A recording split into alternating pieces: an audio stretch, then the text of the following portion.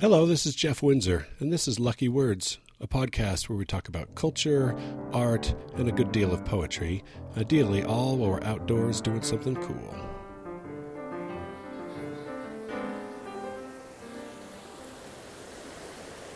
I'm standing next to the Provo River on a beautiful morning, but it's chilly. It's probably only about 35 degrees out here, but I wanted to stand by a river.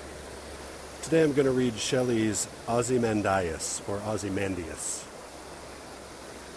I met a traveler from an antique land who said, "Two vast and trunkless legs of stone stand in the desert. Near them on the sand, half sunk, a shattered visage lies, whose frown and wrinkled lip and sneer of cold command tell that its sculptor well those passions read, which yet survive, stamped on these lifeless things, the hand that mocked them and the heart that fed. And on the pedestal these words appear, 'My name is Ozymandias, King of Kings. Look on my works, ye mighty, and despair. Nothing beside remains. Round the decay of that colossal wreck, boundless and bare, the lone and level sands stretch far away.'" So in this poem, this very well-known poem, it tells of this statue, this ruined statue in the middle of the desert. Now Ozymandias, or Ozymandias, I don't know which, I've heard both, is actually Ramses III, an actual historical king in Egypt, but no account that I know of this statue actually appearing. And what's interesting about this poem is the way that it can be interpreted multiple ways. So, yeah, in the desert, giant statue, only legs and a face, and the face looks regal and overbearing. The wrinkled lip and sneer of cold command, whose frown and shattered visage. So there is this statue and the face and the words on it. "My name is Ozymandias, King of Kings. Look on my works, ye mighty, and despair."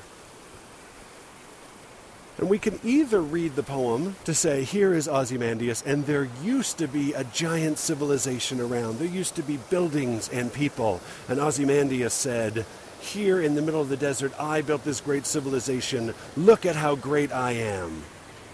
And of course, the fact that there is nothing there speaks to the fact that nothing remains, nothing can remain, and everything is transitory. Everything will pass.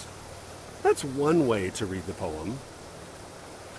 There is, of course, the possibility that Ozymandias knew that his statue would be in the middle of nowhere, and that all around would be just sand.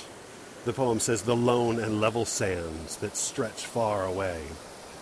And Ozymandias might have known at the time that there would be nothing, and that while he was this great king with regal bearing and had a statue created to his name, there would be nothing there, and that nothing he made would last, and that there would be just emptiness. And he's saying, even though I am so great, nothing will remain. It might not be a statement of irony, but it might be a statement of him saying, I used to be somebody, and now I'm just a broken statue. One really interesting thing that intrigues me about the poem is the frame story aspect of it, those opening lines. I met a traveler from an antique land. What is the traveler doing? It just makes us that much more removed from the statue.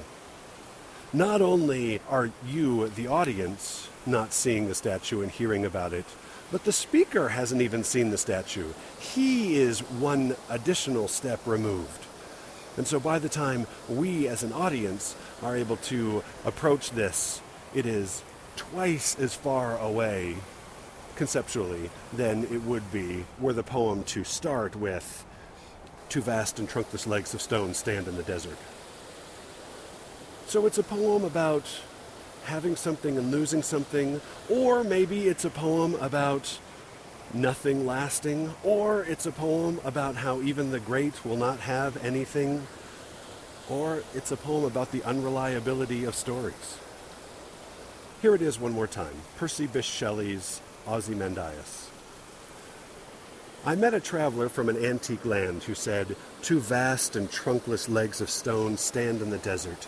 Near them on the sand half sunk a shattered visage lies, whose frown and wrinkled lip and sneer of cold command tell that its sculptor well those passions read which yet survive, stamped on these lifeless things, the hand that mocked them and the heart that fed. And on the pedestal these words appear, 'My name is Ozymandias, King of Kings. Look on my works, ye mighty, and despair.' Nothing beside remains. Round the decay of that colossal wreck, boundless and bare, the lone and level sands stretch far away.